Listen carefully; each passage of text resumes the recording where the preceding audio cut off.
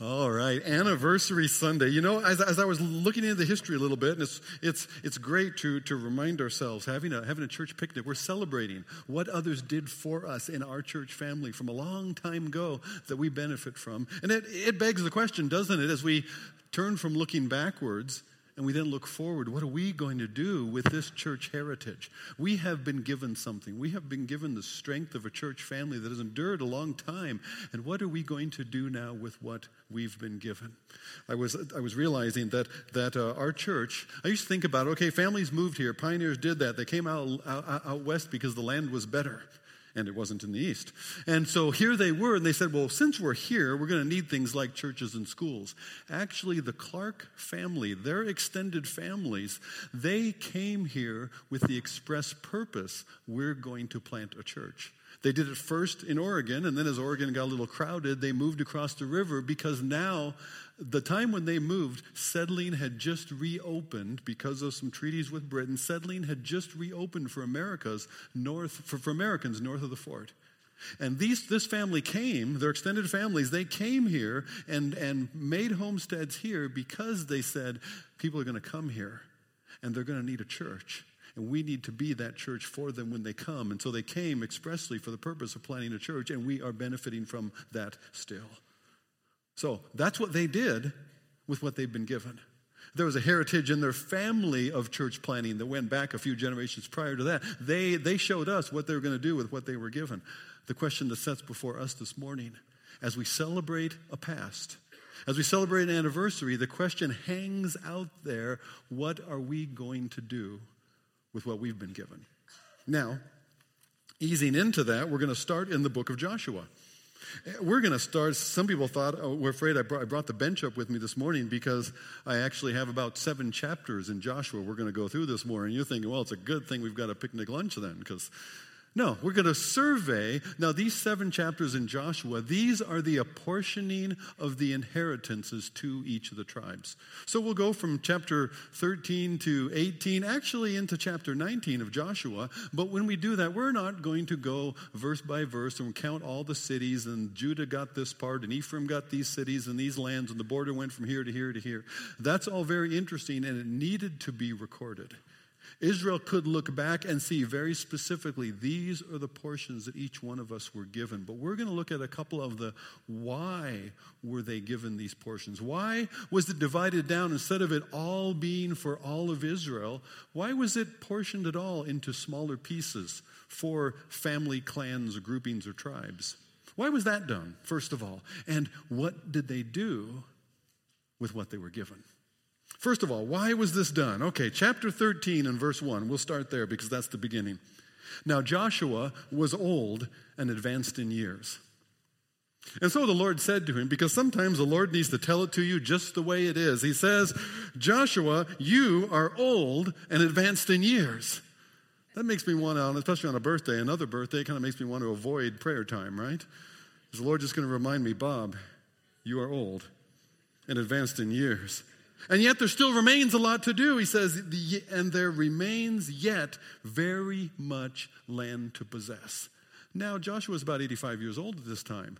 They have been in the land probably about 7 years at this time. 7 years have gone by, and yet there remains very much of the land to still possess. There's a lot of Canaanites still there, and they shouldn't be. This was given to them. This is your inheritance. This is your new land. Move into it. And yet, there's still much for them to move into. There's much ground yet to be gained. And so, Lord says, this is what we're going to do. We're going to divide up. Now, the rest of chapter 13, on the east side of the river, 2.5 of the family groups, the tribes, the clans, have their portions allotted to them already.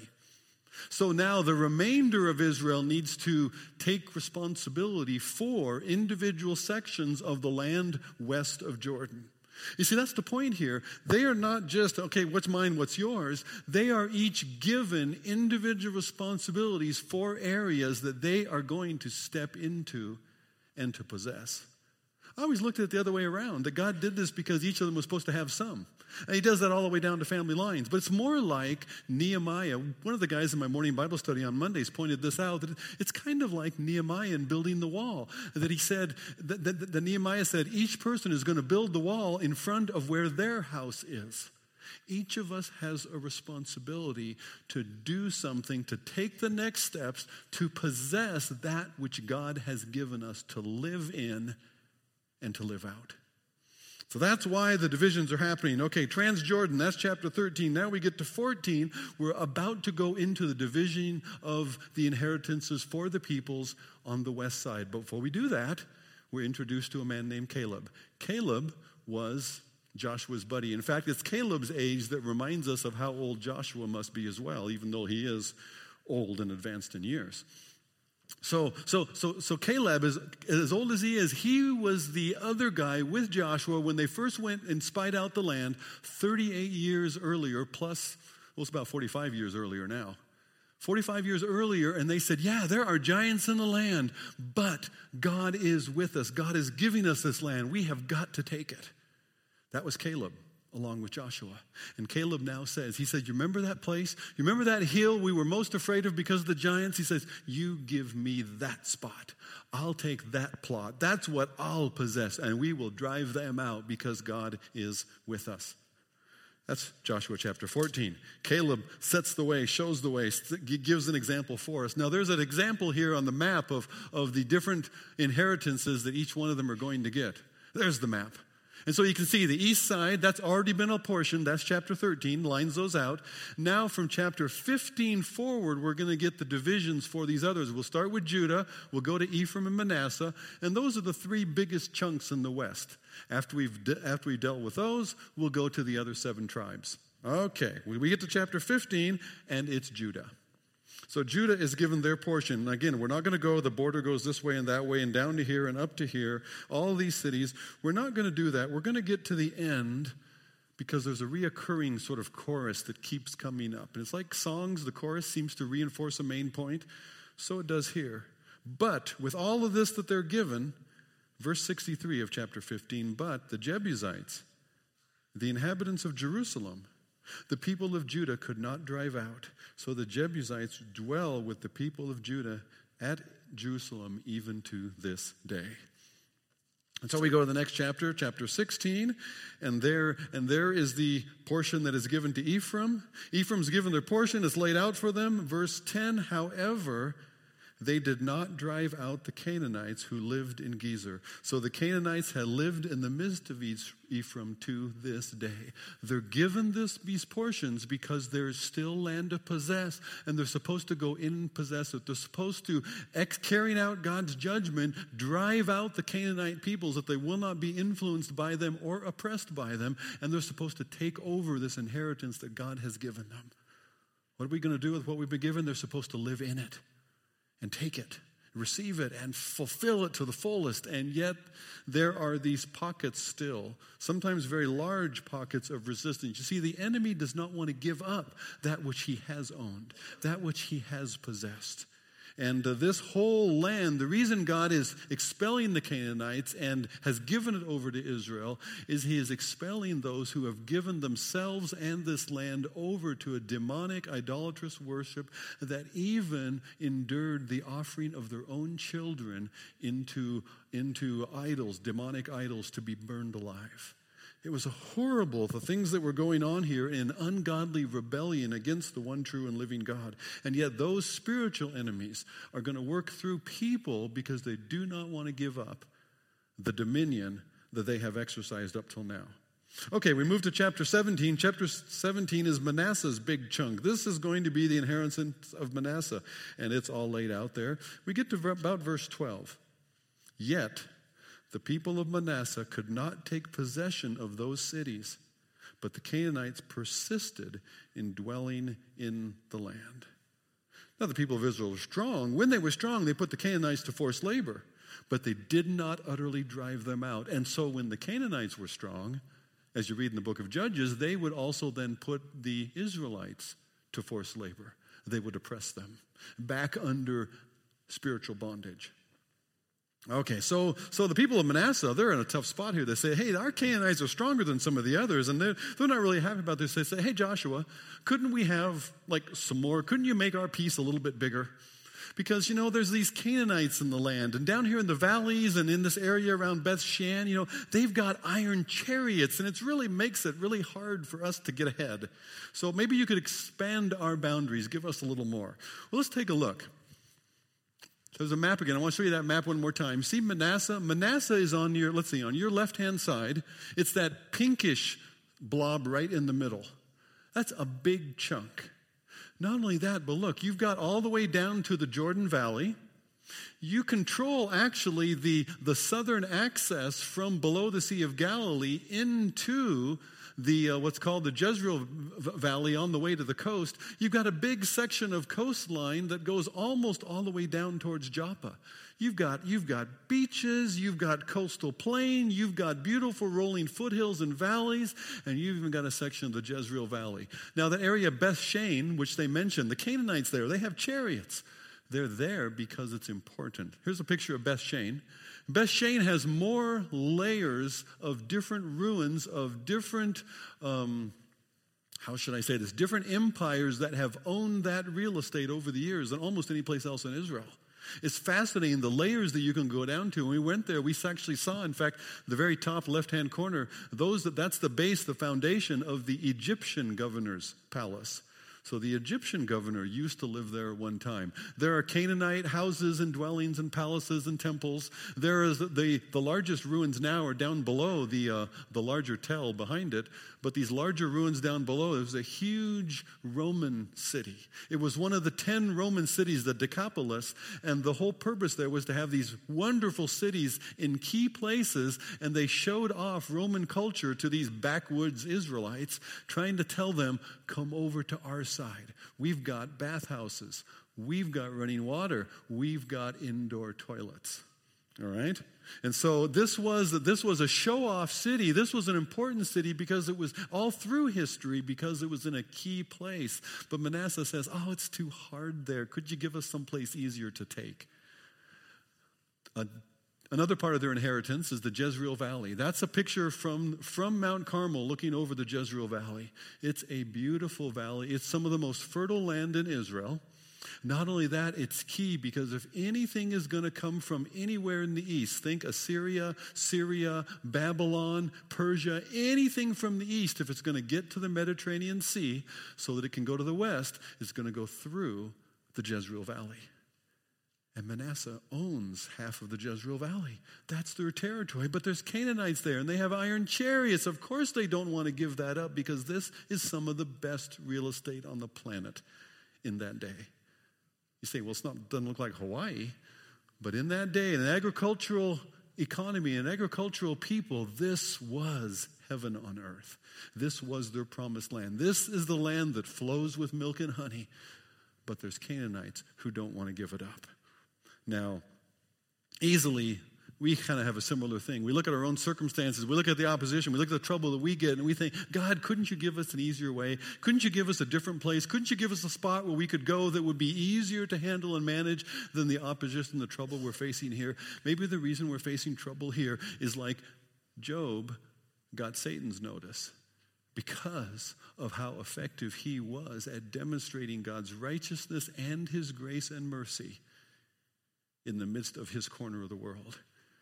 And maybe that's why the Canaanites are so opposing Manasseh here, because of the potential of this beautiful place that God has given them, where they're going to be at the crossroads of civilizations, and there they could live for God.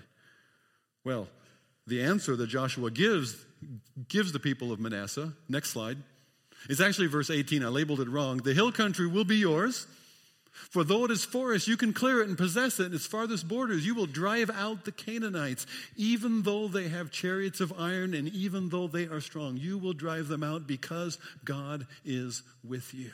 So don't don't draw back from that which God has set before you. This is your corner. What are you, Manasseh, going to do with what you've been given? And so then we carry on. We get into chapter 18. Now we've taken care of the big chunks, and now in chapter 18 and 19, what's left is there's still 7 smaller tribes left, 7 smaller family clans. Where are they going to live? And so Joshua says, and here's again the reason why this is being done.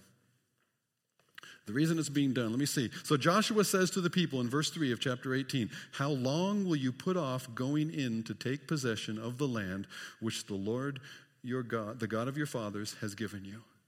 So again, the reason it's going to be divided, that's set up front. The reason it's going to be divided is they've been slow to take over. They've been slow to live in. They've been slow to press on in living in this promise that God has given them. How long are you going to be not living in the promise God gave you? And so he says, what we're going to do, you send out teams, you're going to survey all the land, and you're going to divide it into 7 equal, fair portions, and then God's going to decide which of you get what. It's kind of like if you had one big candy bar and you have 7 kids, right? What do? Well, you have one of the kids divided into 7 pieces, and you let the other 6 choose first, right? Those are going to be the 7 most equal pieces you ever saw in a candy bar. Because ones are going to choose, or somebody's going to divide it, and then somebody else is going to do the choosing. So they're going to survey very different land, north and south and all over here, and then God is going to choose by lot which of them get what. And then it's all portioned out, and that happens in 18 and 19. And then at the end of chapter 19, we have this little bit about the people of Dan. It says in verse 47, when the territory of the people of Dan, once it had been apportioned to them, the territory of the people of Dan was lost to them. And so the people of Dan went up and fought against Leshem, and after capturing it and striking it with a sword, they took possession of it and settled there. They settled somewhere else. They made another plan because they failed to live in the possession that God had given them. And again, their possession was on the coast and then up into the foothills just south of Manasseh. Beautiful coastland, and the Canaanites didn't want to give it up.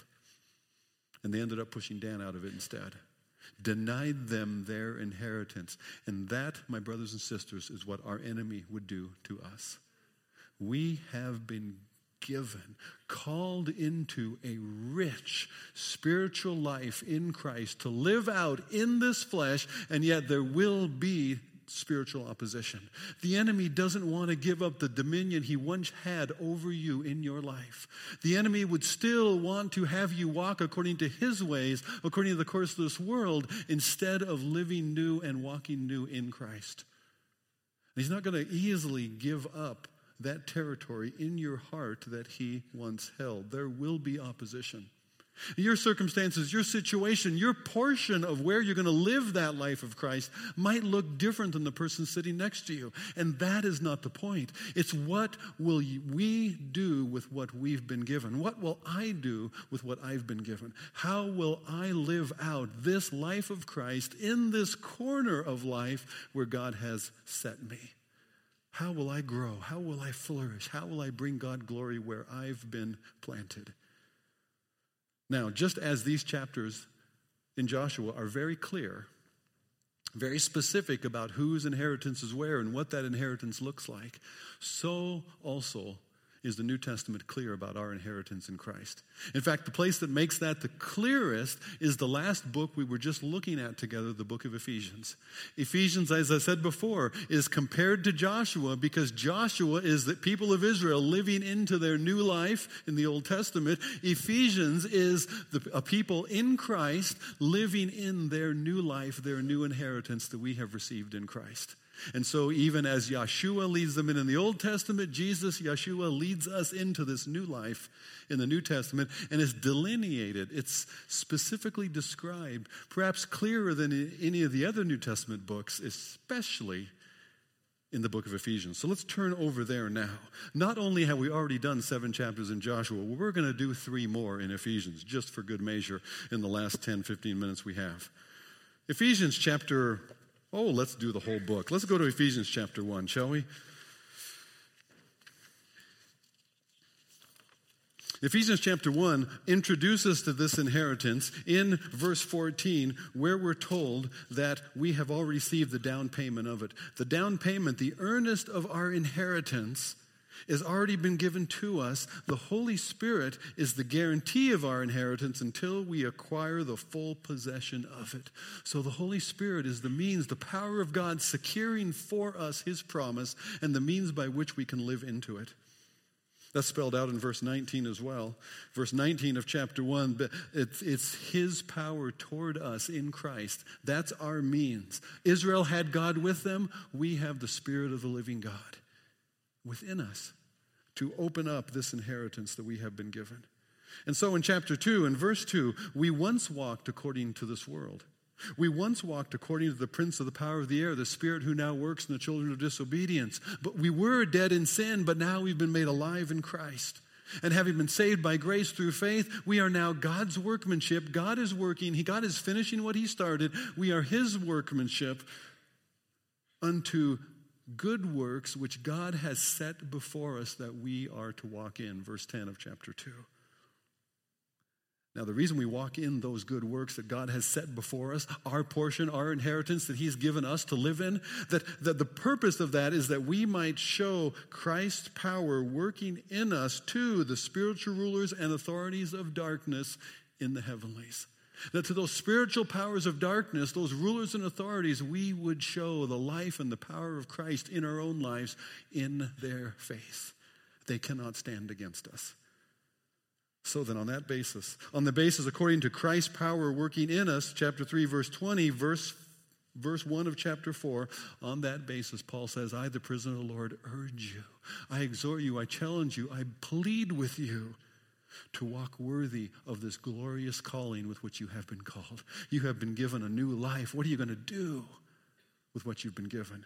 Just as Israel was given the opportunity to take next steps into living in the new land that God had given them, God calls us to take next steps in living in this new life that he has given us. Now in chapter 4, in chapter 5, in chapter 6, he delineates, he describes, he unpacks that inheritance very specifically, and you'll be relieved to know, because the food is probably already being set out, you'll be relieved to know that we're not going to work all the way through those 3 chapters this morning. But I put it on your insert notes. On the back, I summarized the exhortations. And now, there's something that's in chapter 4, 5, and 6 for you that I missed. So you're going to want to go back and read Ephesians 4 and 5 and 6 yourself. Let's start at the beginning of the book. Get the foundation of chapters 1, 2, and 3, and then look for specifically as you read 4, 5, and 6, look for, God, what are my steps? What are the next steps that I'm going to take? Let me suggest just a couple. Let's begin to work down the list of some of those things that I summarized. Verse 17 of chapter 4, we no longer walk as the nations. Hey, that's kind of like Israel and the Canaanites. Don't live like them. Live new, live different, live a life of worship to your God. That's our calling as well. We no longer walk as the nations, everybody else in the world, but we are to live new. A land formerly given to horrendous demonic bondage is now that land, our life, has been set free to live in worship to the true and living God. So in verse 22 of chapter 4, put off the old self, corrupted with deceitful desires. They seem like they will satisfy, but they will not. And put on the new man in the image of Christ, in the likeness of Christ, and begin living in this new life that God has made for us to live in. Verse 25, put off falsehood and speak truth. Verse 26, be angry without sinning. You'll be angry, but not with sin, not angry over selfish things, not angry about what somebody does to me, but there are things within the world that are broken and aren't right, and I would be angry about, but I'll not let the sun go down to my anger. I'll not let that anger continue and fester. Verse 28, let the thief no longer steal, but labor, working with his hands in order to give to those in need. Let's pause here. Not that I think you have a problem with stealing, okay? But because this is a verse that really, really shows what I'm talking about when I say taking next steps into the life God has given us. Because it's one step, and then it's another, and then it's another, and this verse shows that. Let the thief who stole steal no longer. Step number 1. But let him labor with his own hands, doing work for himself to provide for his needs. Step 2. In order that he might be able to give to others in time of need. Step 3. You see, there was a guy. he stole. He didn't steal a lot, but he stole things. He'd take what he could when it was there to be taken because, that was something he wouldn't have to buy. He could get a little bit more ahead that way. It wasn't that he didn't have any money to buy things with, but by stealing something, then it was just a little extra.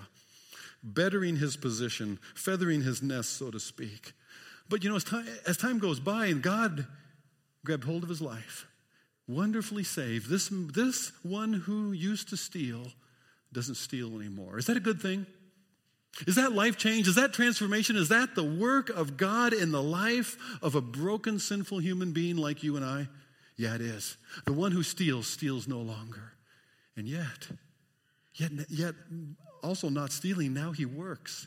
He gives himself to the work of his hands, and what's before him, it's a good work. It's a just work. He can feel good about it at the end of the day, and he earns things, and he can take care, he can provide for himself, he could buy stuff that he couldn't have before, and he can give a little bit here and there, maybe too, but I do need to look after myself. I've got responsibilities, and there's things that I want.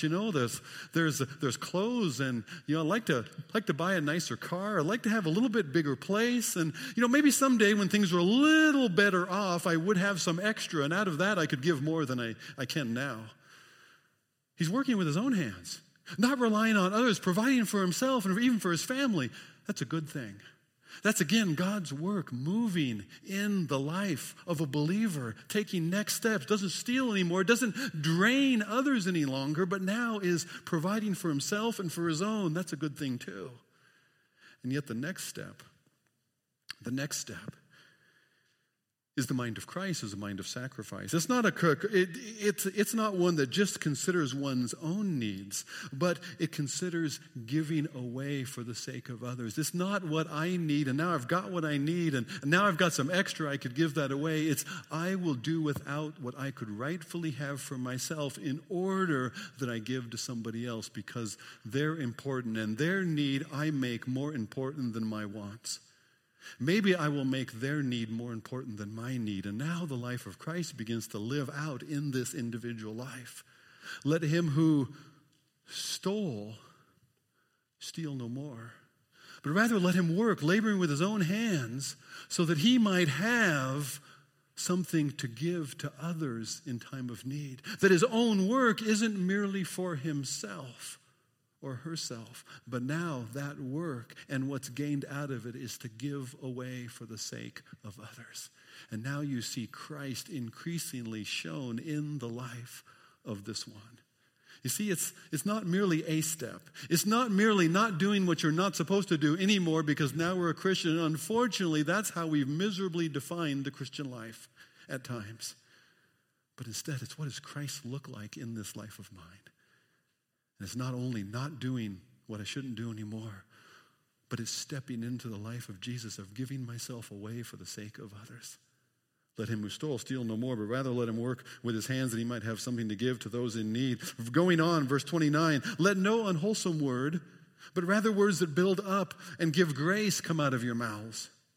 Give grace to those who hear. Verse 31, put away all bitterness, wrath, anger, clamor, fighting, slander, talking evil of others, but be kind-hearted, forgiving as God in Christ has forgiven us.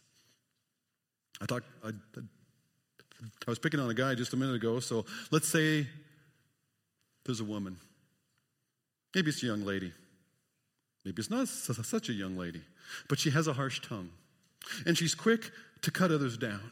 It's a weird thing, but by cutting others down, she actually gathers people around herself. I don't know why that is. Maybe they feel better about themselves by being among the uncriticized. Maybe they join in the ridicule of others to somehow feel better about themselves. Maybe if the gossip is flowing, it's better to be talking about others than being the one talked about. So you better choose which side you're going to be on. But being a gossip gets ugly, and she knows it. Really shouldn't be doing this, and so she doesn't participate anymore. She used to be a gossip, but she doesn't participate anymore. In fact, when others that she's around, when she tries to tell those others, let's not worry about them, those people that we're talking about, let's not worry about them, let's not talk about them. She'd rather just leave those others alone. That seems the right thing to do. That seems a better way to be, not be talking about them at all. But it's still missing something. Jesus didn't just leave us alone. Jesus came to the outcast. He came to those non-invited. He came to, in Ephesians 2 words, to those who were afar off, and he brought them near. He came to those who were looked down on. He speaks words of grace. The God who made you loves you. You are way more precious to God than you realize. In fact, God so loved you that he gave his own son in your place in order to redeem you, buy you back to himself, because he wants, he desires, he longs for a sweet relationship with you and to walk with you again in the cool of the garden. Those are the words that Jesus brought to those who were outside.